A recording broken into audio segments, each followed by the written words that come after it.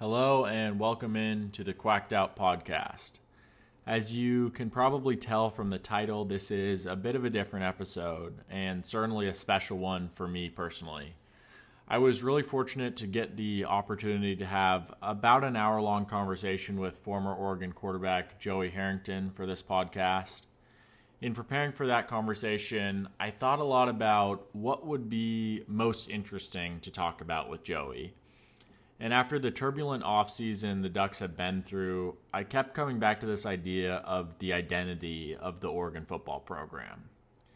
I think whenever you look for a new head coach to lead your program, it provides a chance to reflect on your history and also an opportunity to redefine what we want our identity to be going forward.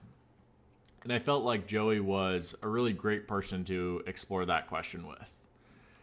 Lastly, I just want to say a big thank you to everyone who listens to the show and follows along with my work on here, Twitter, or Scoop Duck. Doing this interview was a really special experience for me personally. I'm really proud of the interview we got. Joey was awesome. So I just want to give a big thank you to everyone who's supported this show and also welcome in any new listeners. I invite you all to stick around as we talk anything and everything Ducks football. I'm usually joined by my co-host Charlie, and it's been really fun to grow this thing together over the past year and a half. But yeah, even through the off season, we plan to be around once, hopefully twice a week, and you can follow @DucksPod on Twitter to keep up with the show. Excited to share this interview with y'all and hope you enjoy. Thanks.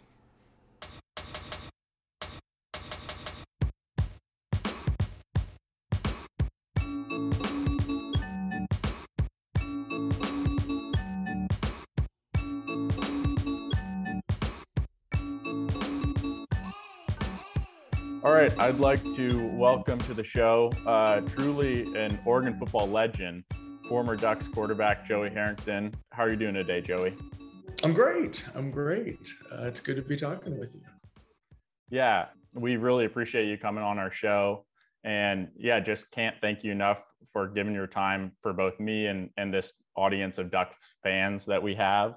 And for me, kind of both as a fan and as someone starting out in sports media, this is just an awesome opportunity to talk to you. So I'm really excited to get into it. Thank you. Yeah, my pleasure. And like we said before, I'm an open book. So anything you want to ask, anything you want to talk about, I'm happy to share. Great. So really what I wanted to focus on today in our conversation is the identity of the Oregon football program. Mm-hmm. And I think when you talk about that, you know, in the Oregon lore, the place that people always like to start with kind of the birth of modern Oregon football is the story of Kenny Wheaton's pick and Gang Green and Rich Brooks and that kind of Rose Bowl run of the 94 season, right? And so at that time, you're growing up in Portland. How old are you? And kind of just tell me a bit about what it's like to watch that season for you personally. And then also kind of does that 1994 season carry the same significance for you that it does for, you know, a lot of Ducks fans classically as kind of this birth of modern Oregon football? Yeah. So I was born in 78. So I would have been a sophomore. Right. A sophomore in high school during that season. And I absolutely remember it. What's interesting is a lot of people don't remember that they started 1-2 that year. I mean, it wasn't like this magical run from the very beginning. Mm-hmm. And it was a launching point, but I think that it was one of a series of steps. And I would argue that it wasn't necessarily the first, but rather the second, because I think the first is Bill Musgrave and that class coming in, because when people forget that when he was and I'm forgetting now whether it was his freshman or sophomore year, they started 5-1, and this would have been 1980, 87, 88. And then Bill got hurt and they lost 5 straight games and missed a bowl game. But the following year, Bill took them to their first bowl game in what seemed like a generation. And there were 2 years with the Independence Bowl in Shreveport and the Freedom Bowl, where Oregon football finally had something to be excited about again, right? And so I like to trace it all the way back to Bill and that group, because that success produced the recruiting classes that then became the 94 Rose Bowl and the 95 Cotton Bowl teams. And then that success created the recruiting classes that then became our group of 2000, 2001. And then that success then, launched into the, into the uniforms, and then our first trip back to the Rose Bowl. And every single, I won't say moment in Oregon sports or Oregon football history, I mean, there's a definite cause and effect, right? And I would argue that the Kenny Wheaton pick and that season was the second step in kind of the building of this program, but definitely the one of the more iconic for sure. Yeah, that makes a lot of sense. The next thing I kind of want to talk about is your college football decision, and I think it's important to note that you kind of make this college choice in a totally different ecosystem than we have now, really. I mean, in the late 90s, all the fanfare around recruiting and the rankings and those expectations that are attached to that don't really exist in the same way at all. So as I understand it, your decision kind of ultimately comes down to Oregon and Stanford. So I have two questions for you on that. One, just kind of talk through why you ultimately made the choice to go to Oregon. Mm-hmm. And then the second part of that is I just want to hear a little more about your perception of the identity of the Oregon football program at that time, because it happens, before a lot of the kind of ideas around the Oregon brand now exist. Right. There isn't the, new uniforms exactly and the flashy offense and all of that. So what does Oregon football represent to you back then? Yeah. So, well, I was deciding between Oregon and Stanford because those were pretty much my only two offers. I was not a highly recruited high school football player. I guess that's not true. I had an offer from Oregon State, but that was when Jerry Pettibone was there and running the wishbone offense. And, he said, "Oh, we're going to change it for you." And I was like, "Yeah, that's I'm not an option quarterback." But the decision for me was,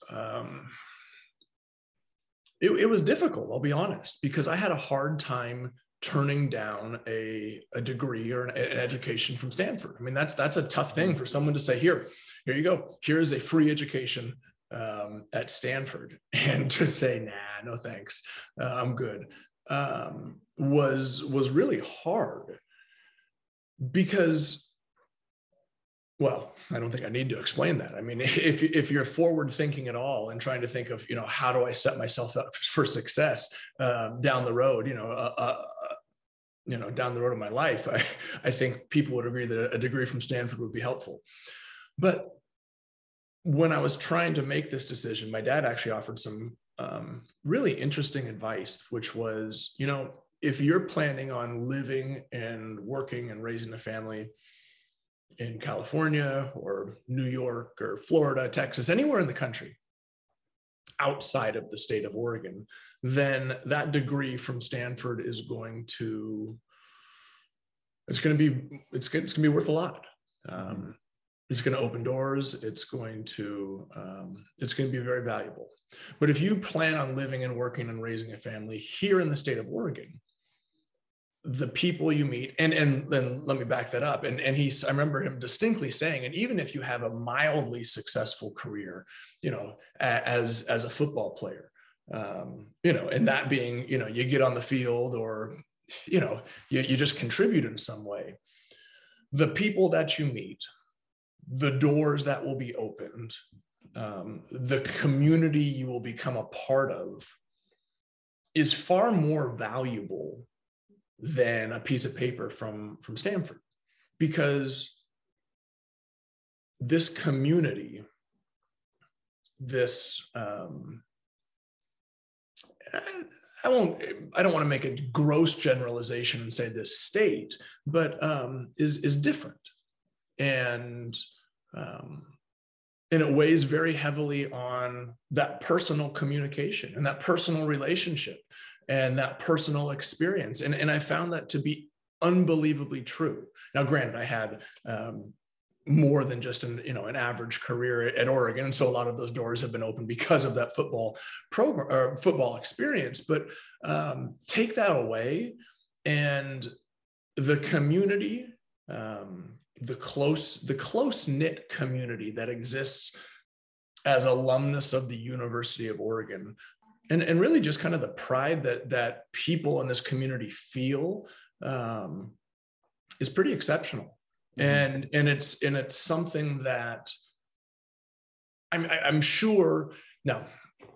I know for a fact that these types of relationships exist, whether you go to, Virginia Tech or North Carolina, and, if there is that type of connection, but there is something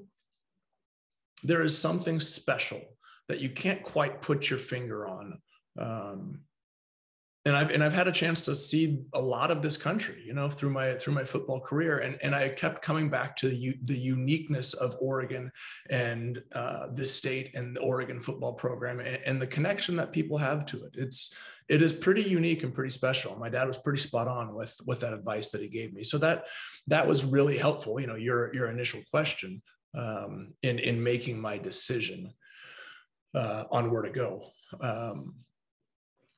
It was also close to home, and my grandparents could come and watch me play. That was Right. I'm from a big family that we all grew up with each other, and that was important to me. In terms of the identity of the program at that time, Oregon had the 94, I guess it would have been the 95 Rose Bowl and the 96 Cotton Bowl, after the 94 and 95 Right. seasons. They'd had that success, but then they missed the bowl game the following year, which would have been my senior year in recruiting. And so there was this idea that Oregon was kind of a flash in the pan, an anomaly that existed for a couple of years. And, we're just kind of going back to being mediocre again. And so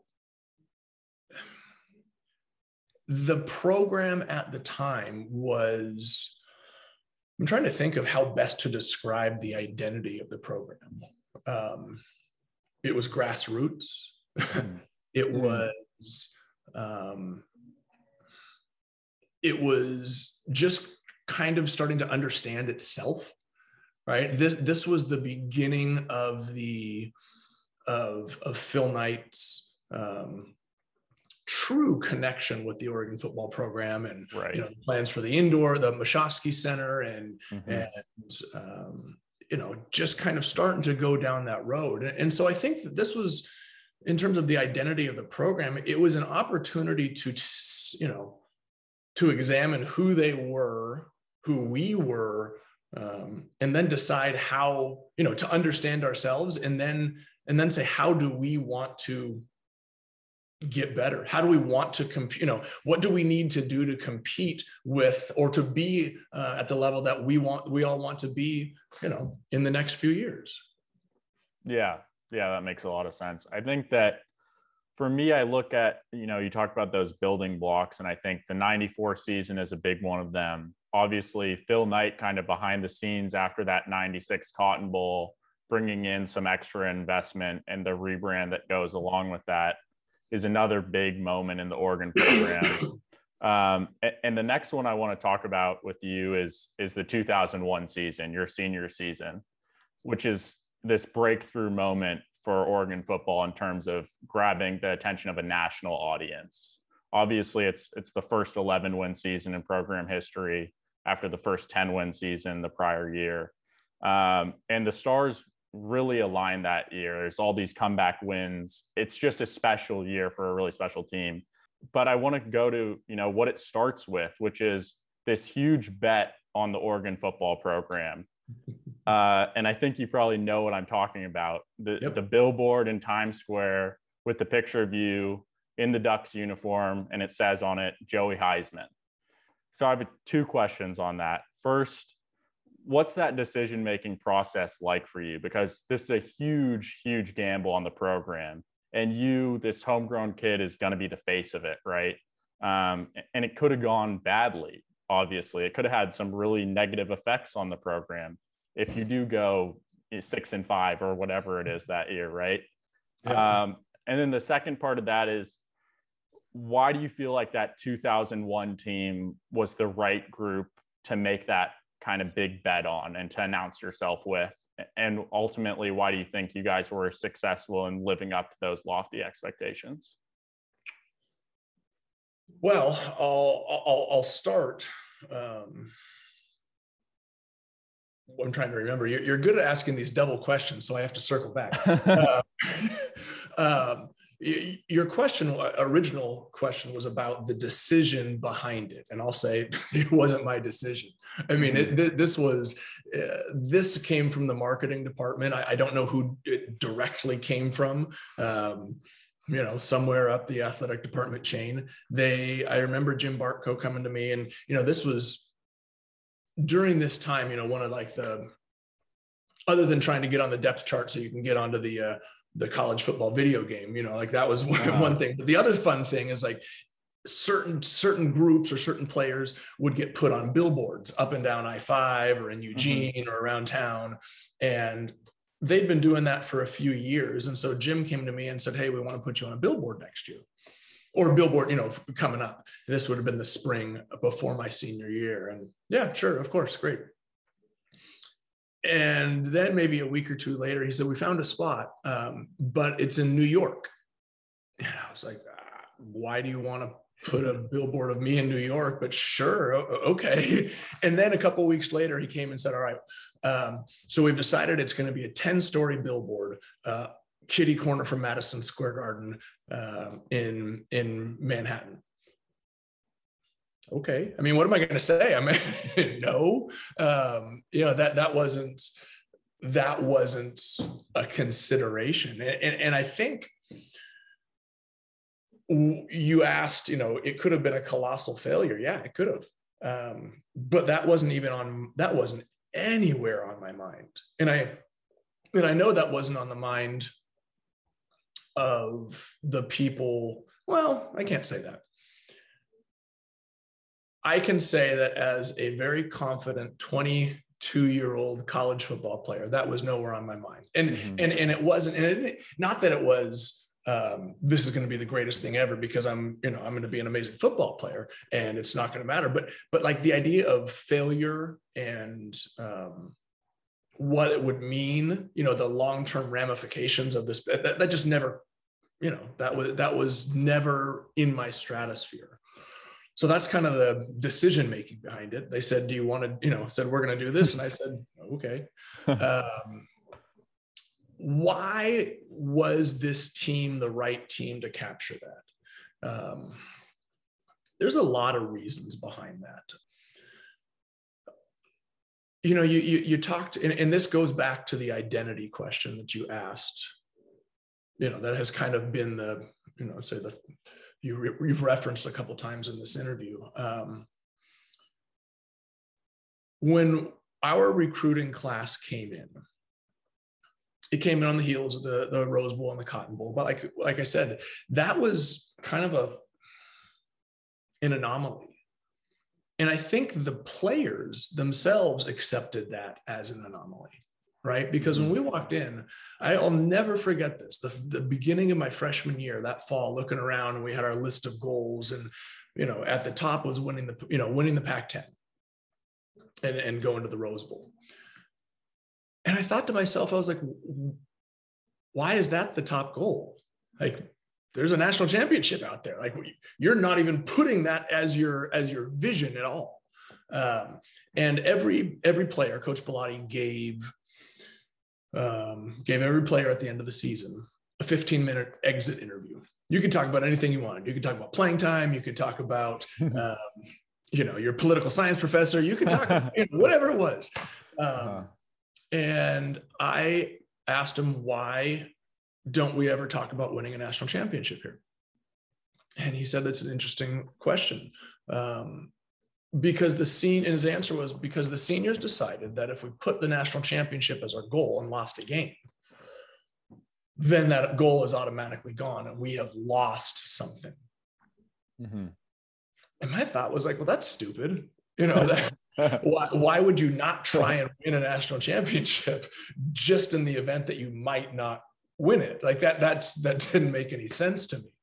So after that, you know, and it wasn't that night, but I very distinctly remember we were down on the first floor of what was University Inn, Barnhart Hall now. And there were 5 or 6 of us guys in there, freshman football players. It was Rashad Bowman and Justin Peel and Wes Mallard and Steve Smith, Garrett Sable, Chris Tedderton. And we decided that we were going to win a national championship. That was it. It was like we were sitting there in the dorms and it's like, screw this. You know, we're not going to put up with, and it wasn't that seniors were holding us back, but it was more like we are going to change the way that we think about things here, right? We're going to change the way we approach things. We're not going to be satisfied with almost getting there. So from that moment, and really over the course of the next 4 years, everything we did and everything we talked about was trying to win a national championship. Mm-hmm. And that was the first time that it had really happened. That was the first time that Oregon had truly had that on their radar as a realistic possibility, and with a group of players that you know, would ultimately come together to you know, come as close as any group has come so far. And so you ask, why were we the right group? I think it was a bit of lightning in a bottle. The right time in terms of having the financial support, the right time in terms of you know, having the opportunity to make a splash after beating Texas in the Holiday Bowl, the right time in terms of having the core group of seniors that we had, and not only ambitious but talented. And we had an incredibly talented senior class, and you know, it doesn't sound like much, but we had 6 guys from that class go on and play in the NFL, and that was something big for Oregon at that time. So why were we the right group? For a whole bunch of random reasons that kind of all came together at the right time. Yeah, gotcha. Yeah, you talk about, you know, a national championship, and for me, I think of this story about a billboard going up in Times Square, and that's a really big marketing decision for Oregon, and it kind of builds this connection to me to this phrase that the Oregon fan base has kind of rallied around in recent years, which is the idea of a national brand.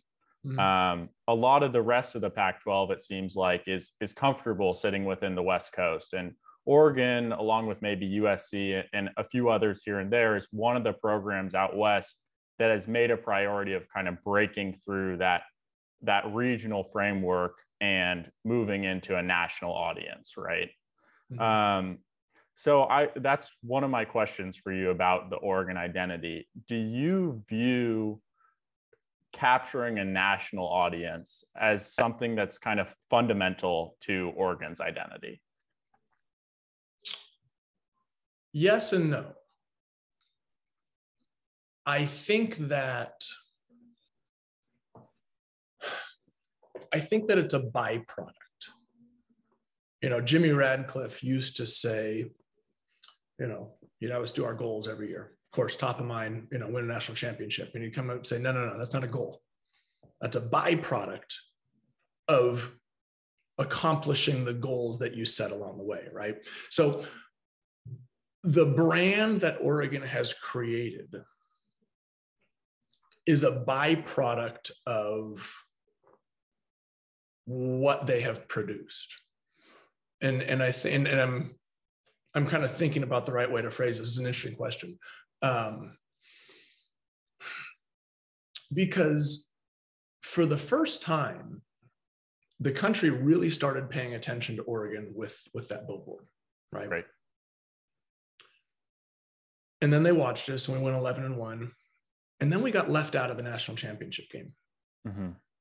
And then we went out and destroyed Colorado while Nebraska got beat by Miami. And there was this sentiment that Oregon should have been there. We were almost kind of, darlings of the country because they wanted to see this program that had never been around before against Miami, right? Right. The big bad return of the U. We wanted to see it too. But that kind of piqued the interest, right? Mm-hmm. And then the marketing took off in terms of uniforms. And then Coach Bellatti's vision and his willingness to think outside the box and his willingness to experiment, to push the envelope in terms of we brought in Gary Croton originally. That wasn't quite the right fit. And then he ended up with Chip, bringing him in from New Hampshire, right? Coach Bellotti was from Chico, these smaller school, that guys that come in with a Chip had a chip on his shoulder, with a little bit of a chip on their shoulder and a little bit, the willingness to try something new. And that became the blur offense, and all these things they're fun, right? And people like to watch fun. People in Tennessee, in Florida, in Illinois, they like to watch. They like to see the Oregon fashion. As it kind of started, they like to see the Oregon blur offense. Those are things that are very different than, let's say, USC's national brand. Mm-hmm. USC's brand is based on 11 national championships and 6 Heisman trophies. Right. Ohio State's national brand is based on national championships. Alabama's national brand is based on national championships. If you examine all of the programs that, let's call it, have a national brand, I would say you would have a hard time naming one,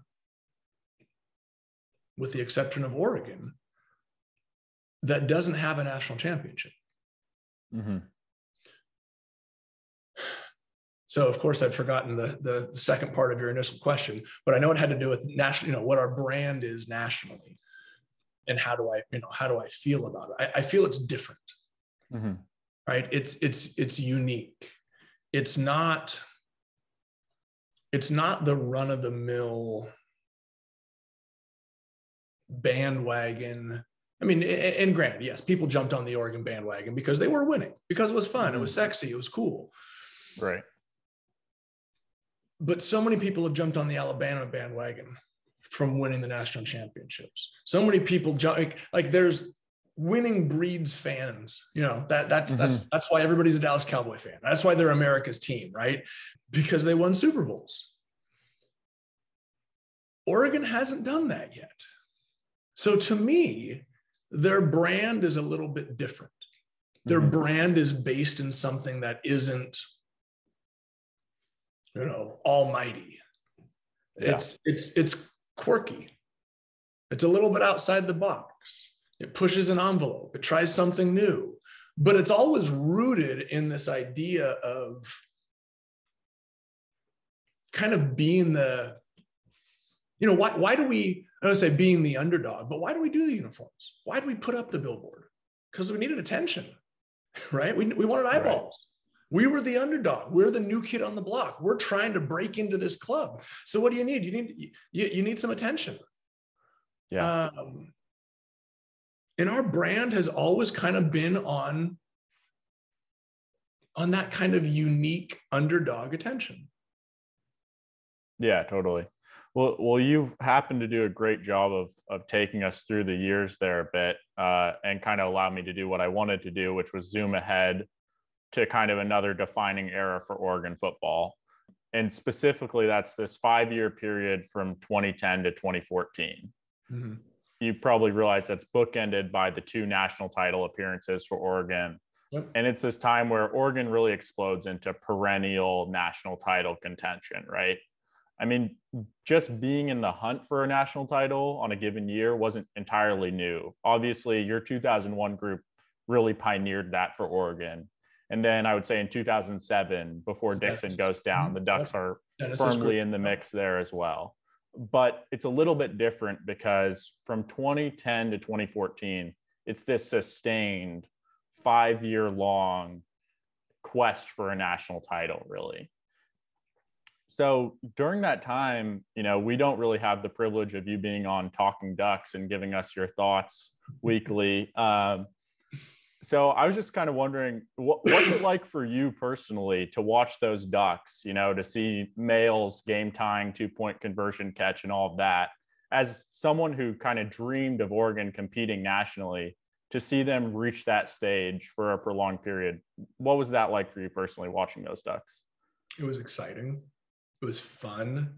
I remember exactly where I was in the stadium when Mayle made that catch. But even before that, like I remember sitting at home. I was in Miami. I was with the Dolphins, and when they were playing Oklahoma, and we had to check into the hotel for for Saturday night before our Sunday game. And I kept waiting and waiting and waiting. Like I didn't want to drive from my house to the hotel. I would miss the end of the Oregon game. And so I was like, okay, wait, I'm going to wait as long as I can. I don't want to be late for check-in. And then finally there was a point where I was like, oh man, okay, I have to go. And I drive to the hotel. And as soon as I get in, somebody's, get in to check, somebody says, oh my God, your Ducks are coming back. Have you seen them? I was like, what? Run up to the, room, turn on the TV. And I was literally like jumping on the bed as they recovered, but didn't actually recover because it was only 9 3/4 yards, maybe even like 9.5, when they recovered that onside kick. Right. So there is an excitement,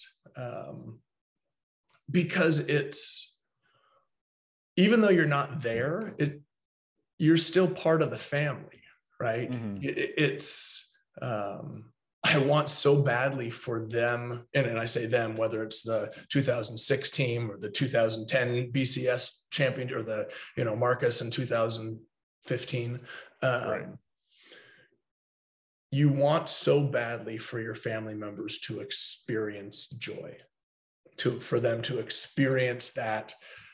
I knew what it was like to get, that close. Mm-hmm. God, how great would it be if they could experience all of it?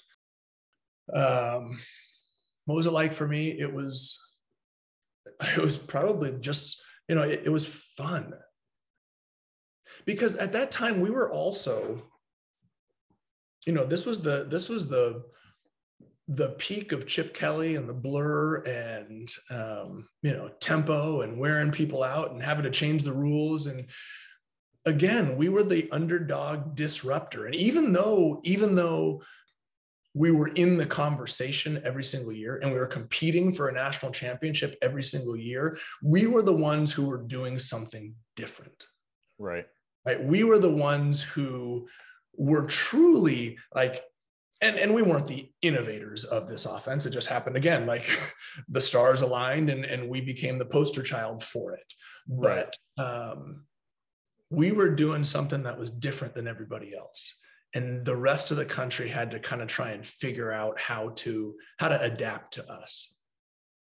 Yeah, that's definitely true. And I think you do a great job of talking about how that period was about a lot more than just wins and losses. And even though we loved winning a Rose Bowl, part of it was about how we won it and the identity that we had, and really the cultural impact of those Ducks, I think.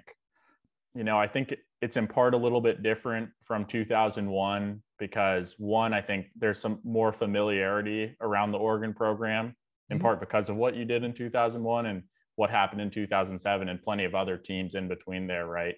And then also just the media ecosystem around college football is just so big, almost as big as it is now. Yeah, nationally televised games. And because of Oregon's offense and the uniforms, they really become kind of a darling of the casual college football fan. And I think when the spectacle grows so big around those kind of Chips, Ducks bleeding into Helfrich, I think that kind of almost engulfs the entire Oregon brand for a lot of college football fans. I think even we saw that during the Cristobal era, that it was tough to really break through the perception that people had of us from back then. So what do you think of how we should kind of treat that group, that period, in terms of forming a long-term identity for Oregon football, right? And another way to phrase this is, what do you keep from that time? You know, do you keep the offense? Is that something that you have to have at Oregon, a fast-paced spread offense? Do you need to have the uniforms? Do you just need something broader, like the spirit of innovation and being different? What's your take on that?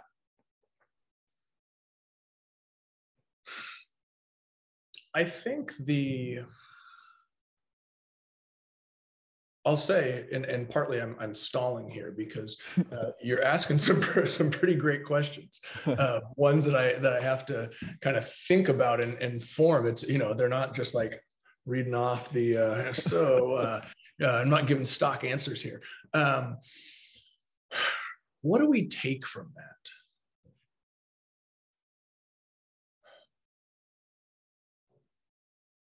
I think we take the idea that we need to continue to innovate. I think we take the idea that you shouldn't be afraid to take a risk, and what popped into my head was take a risk on a no-name coach from New Hampshire. Right. I think that we take from it that even though we had 2 opportunities in a national championship game, we still left empty-handed. You leave with a hunger. Mm-hmm.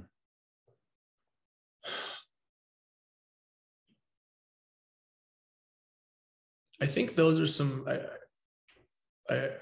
I hope I'm doing a good enough job answering the question, because, those are 3 things that just popped to mind right now. Right.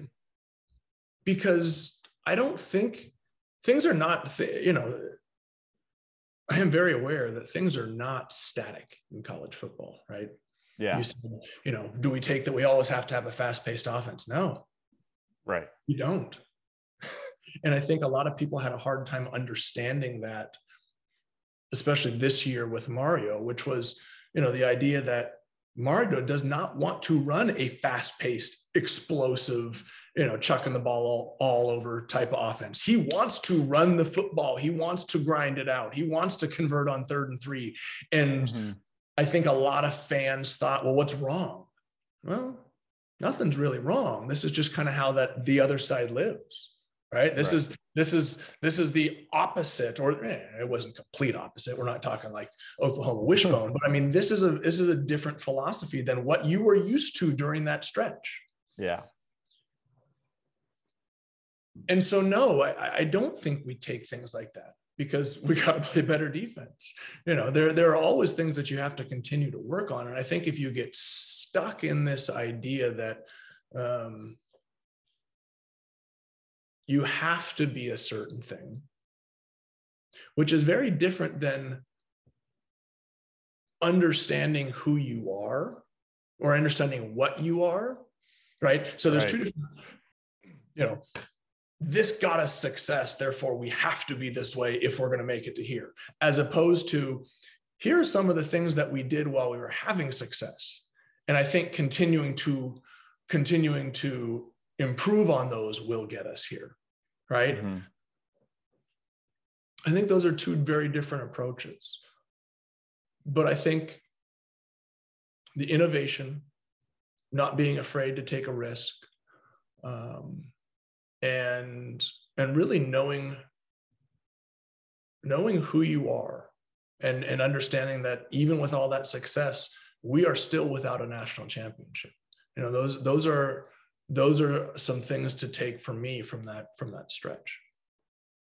Yeah, I think you gave a great answer to a tough question. Certainly, I don't have an answer to it either, really. I think you hit on some of the things that are there from that period, though. And, you talked about the hunger and the fact that college football doesn't stay static. And so the next thing that I have to ask you about is kind of that decline of the program, right? I mean, Oregon's right there in 2015 with Marcus. It feels like it's this year of destiny. I think we all kind of felt like that group was gonna win.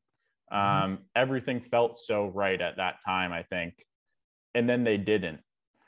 And then there's a decline after that, and some of the homegrown guys and Helfrich, we fall into 4-8 in 2016, and the athletic department chooses to make this really bold and scary decision, to basically break with 30 years of coaching continuity and this foundation that was built. And with it out goes the entire staff, basically. I mean, legends like Gary Campbell and Don Pelham, Steve Greatwood, Jim Radcliffe, among others, who are legends and institutions of the Oregon program. And even some of the superficial things like, the Win the Day moniker that Chip had is replaced by Taggart's kind of more hollow, in my opinion, do something. It's a tough time, right, to deal with losing all of that. And maybe some of the answers that you would have given to the past question, in 2015 is, well, we have to keep this group together. We have to keep the staff. And just 2 years after that, those people in the building are gone, right? Mm-hmm. So how did you feel about that time in 2016 when we kind of take that big entrance into the unknown? Well, I mean, if I'm being honest, first of all, I understand, you go 4-8, injuries or not, there's going to be repercussions. Personally speaking, I feel like it was probably a year early. Mm-hmm. I feel like there are a lot of things that could have been potentially worked out, and that group given another year to work on it. And if they didn't, then I get it. But that didn't happen, and partly, I think that partly has to do with the idea of this continued innovation. Like, right. What do we need to do to break through, right? And sometimes you got to be a little bit radical. I was really nervous, honestly. I'm a very big believer in, say, the study of history to help guide your decision going forward, but that's not really the right way to put it. Like, nobody is above failure. Let's put it that way, right? Mm-hmm. Nobody is above tripping and falling. And so when Oregon was talking about and then ultimately getting rid of that staff, I thought of programs like Michigan, who fired Lloyd Carr after winning 10 games. And I believe they went to the Rose Bowl, right? They won the Big Ten that year, and they fired him because he couldn't beat Ohio State. The next almost 2 decades after Lloyd Carr was fired, Michigan was irrelevant. Yeah. I think of Nebraska when they fired Frank Solich after winning 9 games that year, taking Eric Crouch and that group to the national championship to ultimately lose to Miami. And then for the next one, still, even now, it's been 2 decades, and Nebraska is irrelevant. I think of Tennessee, who fired Phil Fulmer, right? And for the next almost 2 decades, they're irrelevant, right? So in all those cases, to me, from the outside looking in, those programs thought they deserved better, or deserved more. Yeah. And there's an arrogance behind that, right? There's an arrogance behind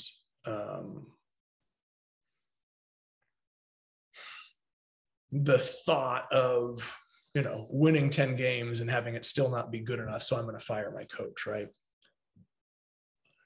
So kind of go back to my statement. I understand 4-8, and I understand the things that come with that. But to me, in that situation, that's why I said it was, a year early, because you're only 2 years removed from a national championship appearance, right? Right. Let's understand that when you lose a generational player like Marcus Mariota, there's going to be a little bit of fall off, right? Until you find your feet again. Mm-hmm. So I was worried that this move by Oregon was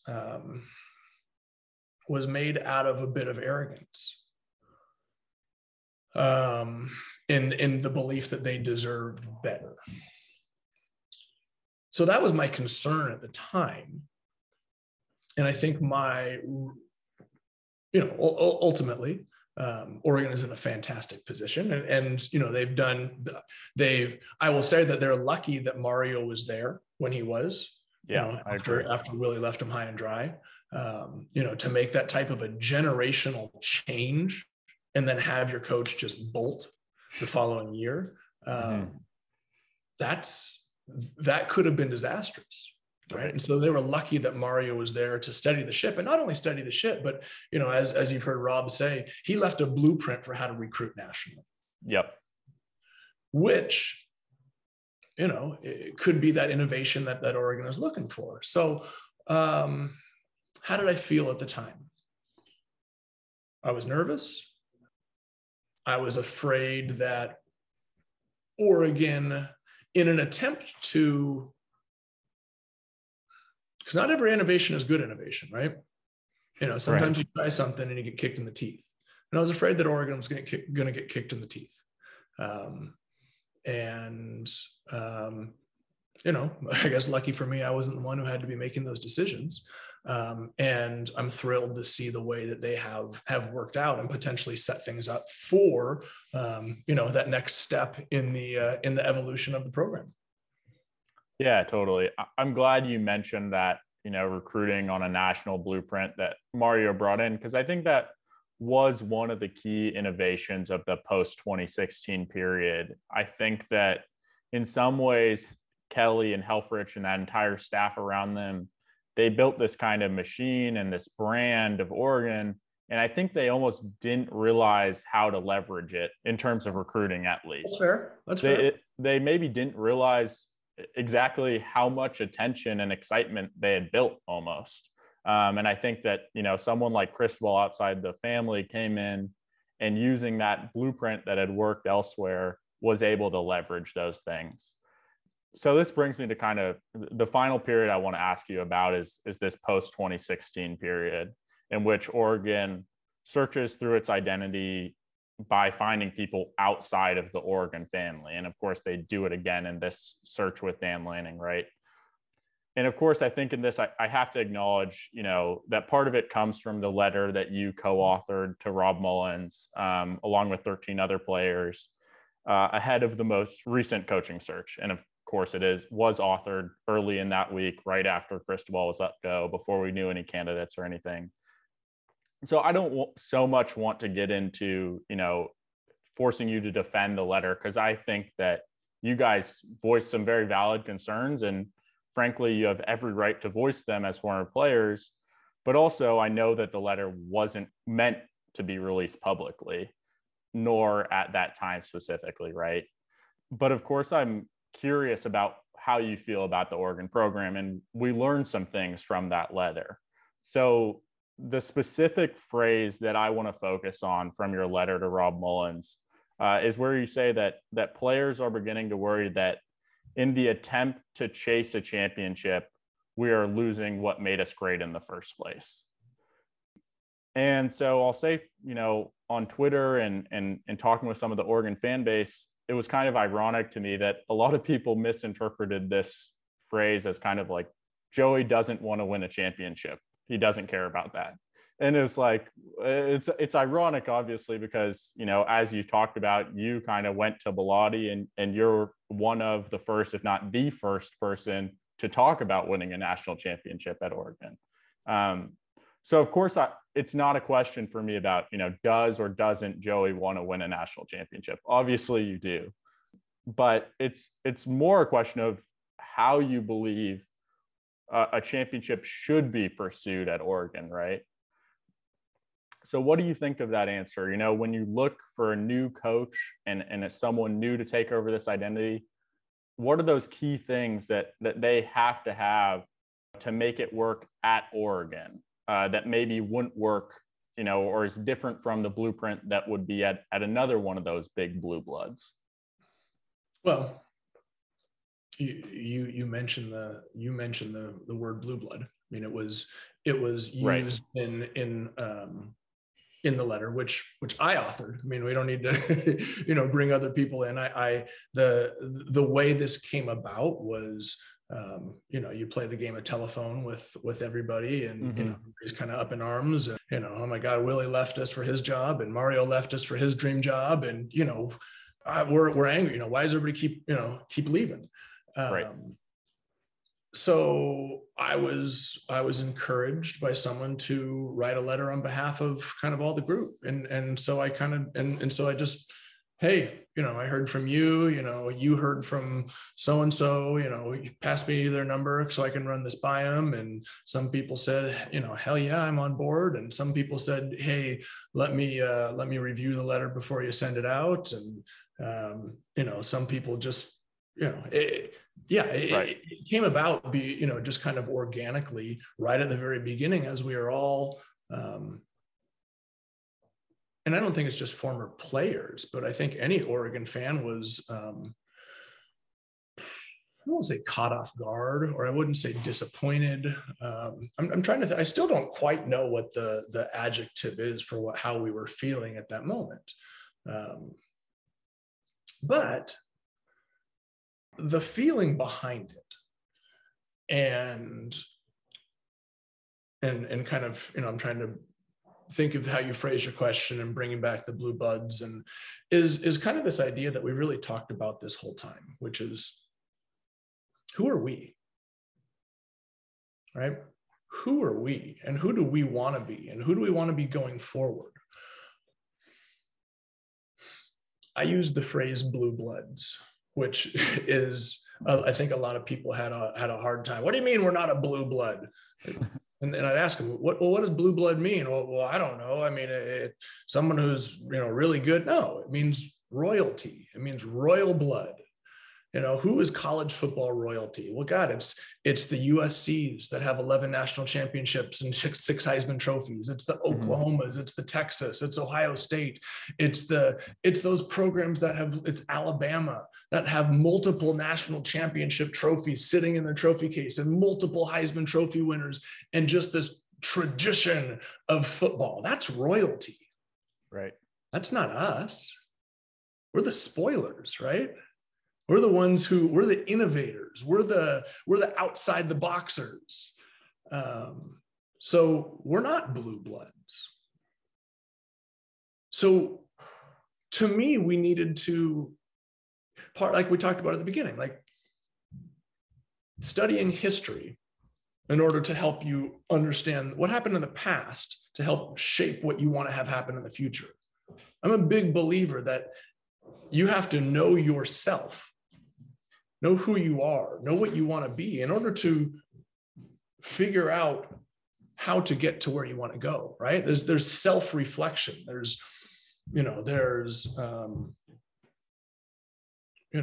inward looking before you just go out and go, bah, you know, I'm not a big word vomit guy, right? I think before I speak, I think before I act. So, you know, and I'll use a specific example.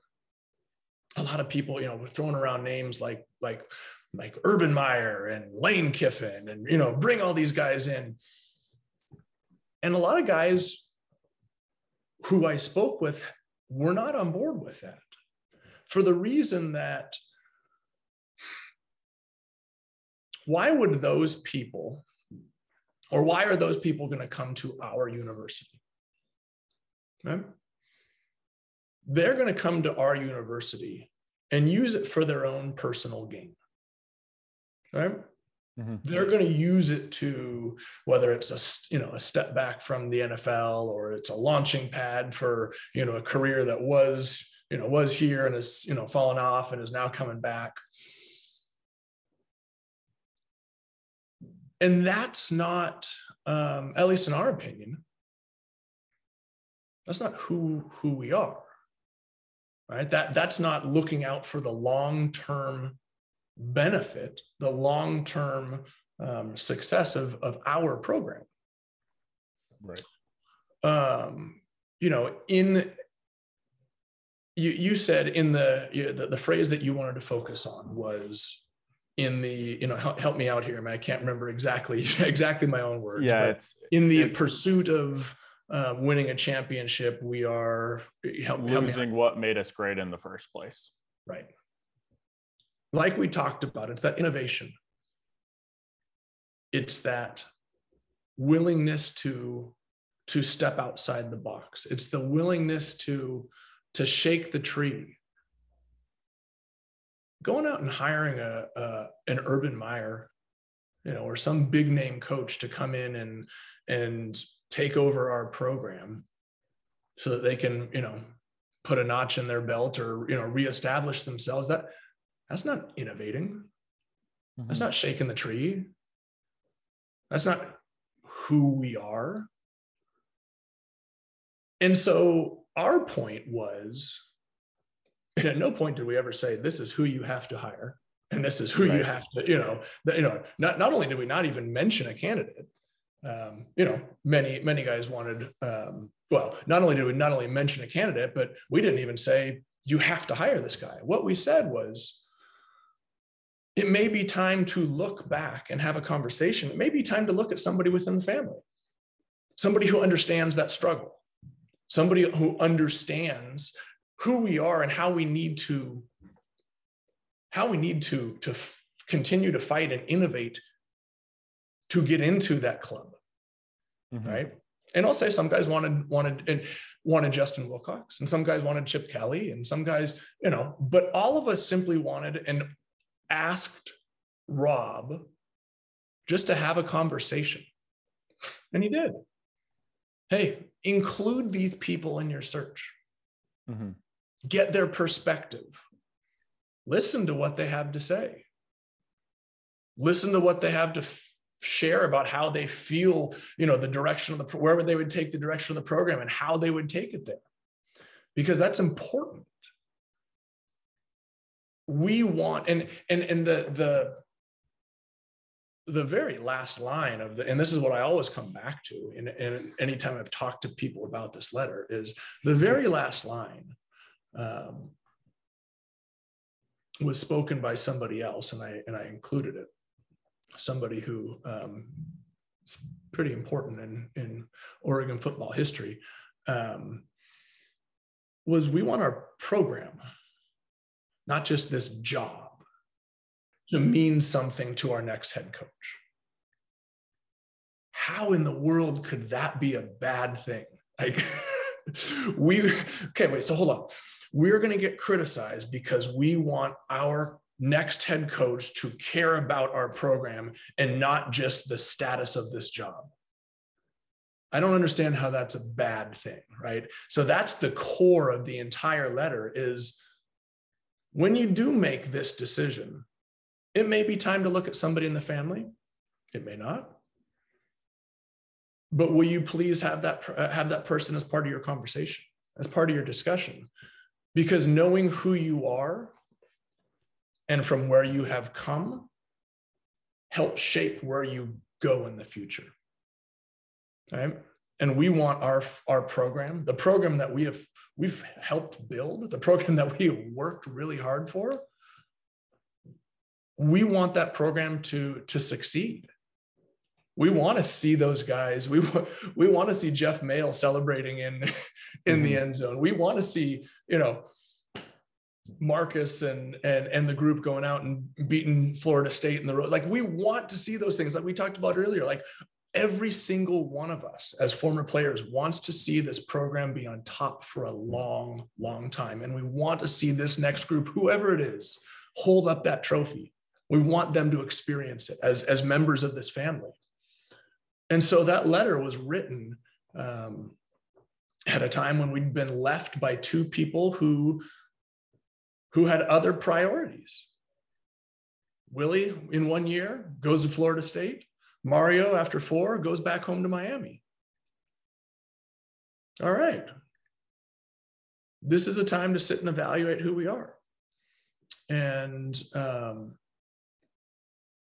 what's interesting is this idea that, and I've heard it a couple of times, oh, Joey Harrington hates Dan Lanning, and, oh, he's so disappointed.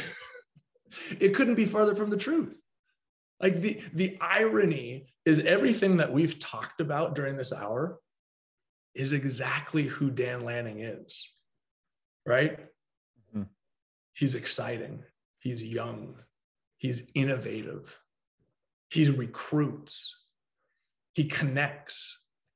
I loved his part about Mason Jewell. I believe that's his alma mater. And he says, I love Mason Jewell, but if Mason Jewell calls to ask me to come be their next head coach, I'm going to stay at Oregon. Thank you very much. Right. Like this desire to be part of something and build something and put your mark on it. And because Bellotti wasn't a Duck. Bellotti came from Chico. Chip Kelly wasn't a Duck. He came from New Hampshire. Rich Brooks wasn't a Duck. He was a Beaver. Like nobody remembers that Rich Brooks went to Oregon State. But all of them came in wanting to make a mark and to leave this university and this football program better than it was when they got there, right? Because they cared. It meant something to them. It wasn't just a job. It wasn't just something on their resume that they could take to Florida State. It wasn't just a way to leverage, a way to get back into Miami.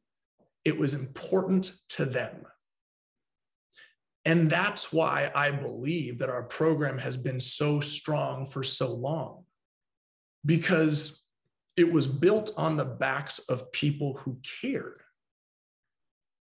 rather than people who saw it as an opportunity.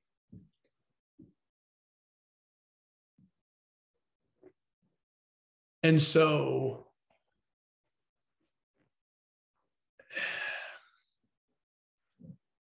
we are at an interesting time.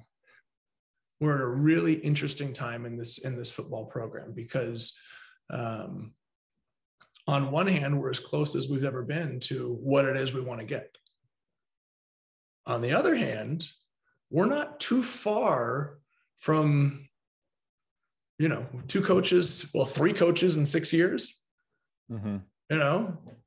I won't say instability, but that's a lot of turnover.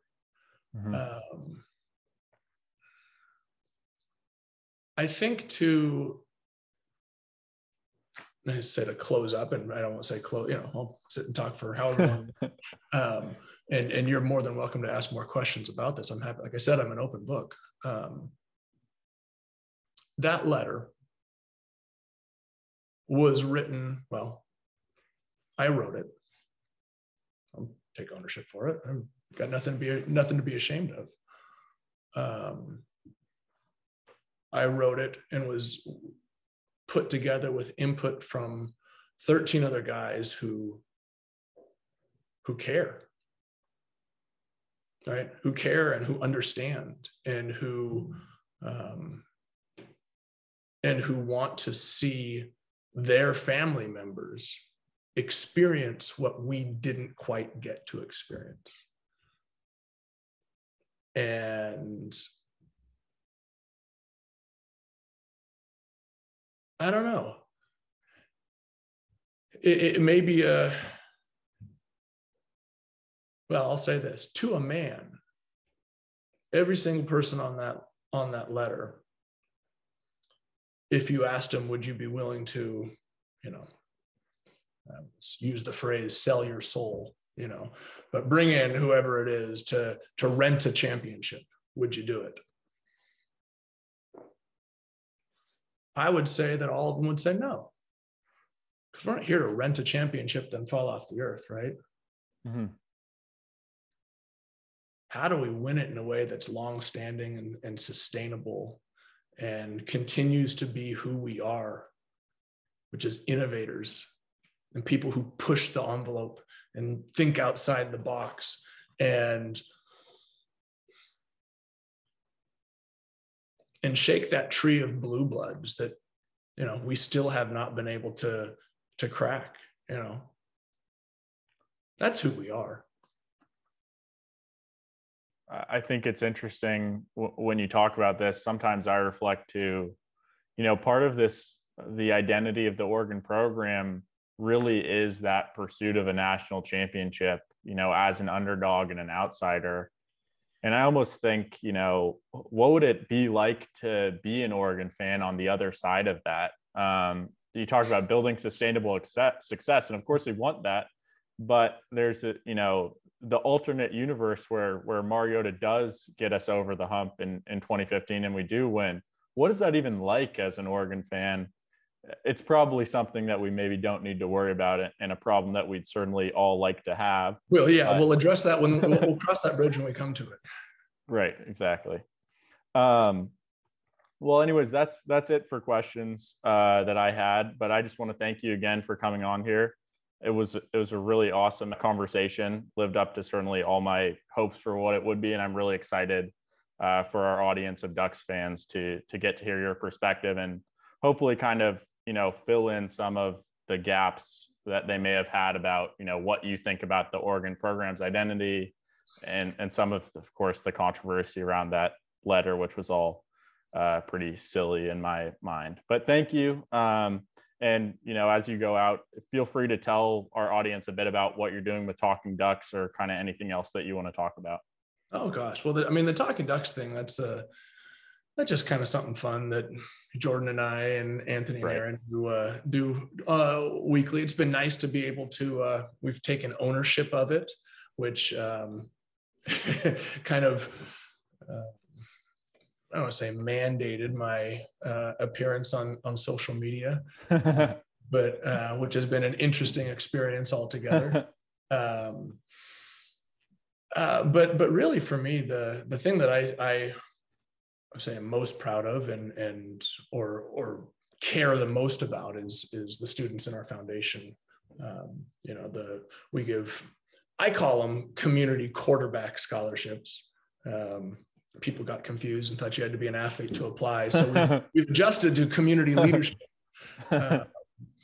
And we find students from all around the state, graduating high school seniors, and give them 4-year scholarships to in-state, colleges, universities, junior colleges, any post-secondary education. We connect them with mentors in their field to help open doors. Very similar to the idea that my dad shared with me when I was trying to choose where to go to school is right. It's not necessarily what I mean, this is such an old, such a cliche, but the idea that it's not that I have a Stanford degree. It's the people that I know and the relationships I built and the connections that I make that will help open doors. And that is the goal of my foundation's program, is to find incredible young men and women from around the state who've invested in the state, who care about the state, who want to live, grow, and work and raise a family and better the place in which we all live, and open doors for them, right? Help them realize their dreams, because I want to be the line that I use. I want to be 80 years old and sitting on my front porch in a rocking chair and know that our city and our state are in good hands because of the students in our program, because I know that our state is being run by people who truly have its best interests at heart. So that's what I'm doing. So if you want to go on to harringtonfamilyfoundation.org and donate or volunteer time, we're COVID reorganizing like everybody, right? Trying to figure out how to exist in this post-virus world. But that's That's my jam. That's what keeps me going. That and my two boys and my beautiful family, my beautiful wife, and coaching basketballs on Saturday. So yeah, that's about it. That's awesome. Well, around here, we usually like to close out our episodes with a Go Ducks. So you want to give us a Go Ducks to end this thing? Just to Go Ducks? Yep. Well, see, look, okay, so here you go. I mean, there's so many different Go Ducks. Is it the old school Go Ducks, or does the evolution of Go Ducks has become S''CO? It's Go Ducks, right? Right. Before, like, right. And I was kind of, so that's where we are now, is the SCO Ducks. Bill Musgrave was like, Go Ducks. When I was there kind of in the middle, it was G''DUCKS, right? So we just took out the go, like a little bit of a outside, it was just Go Ducks, Go Ducks. Now it's Go Ducks, so I'm not even sure where to go, right? I'm going to go with our, the identity, right? Who we are, so it's Go Ducks, or it's Go Ducks, or it's Go Ducks.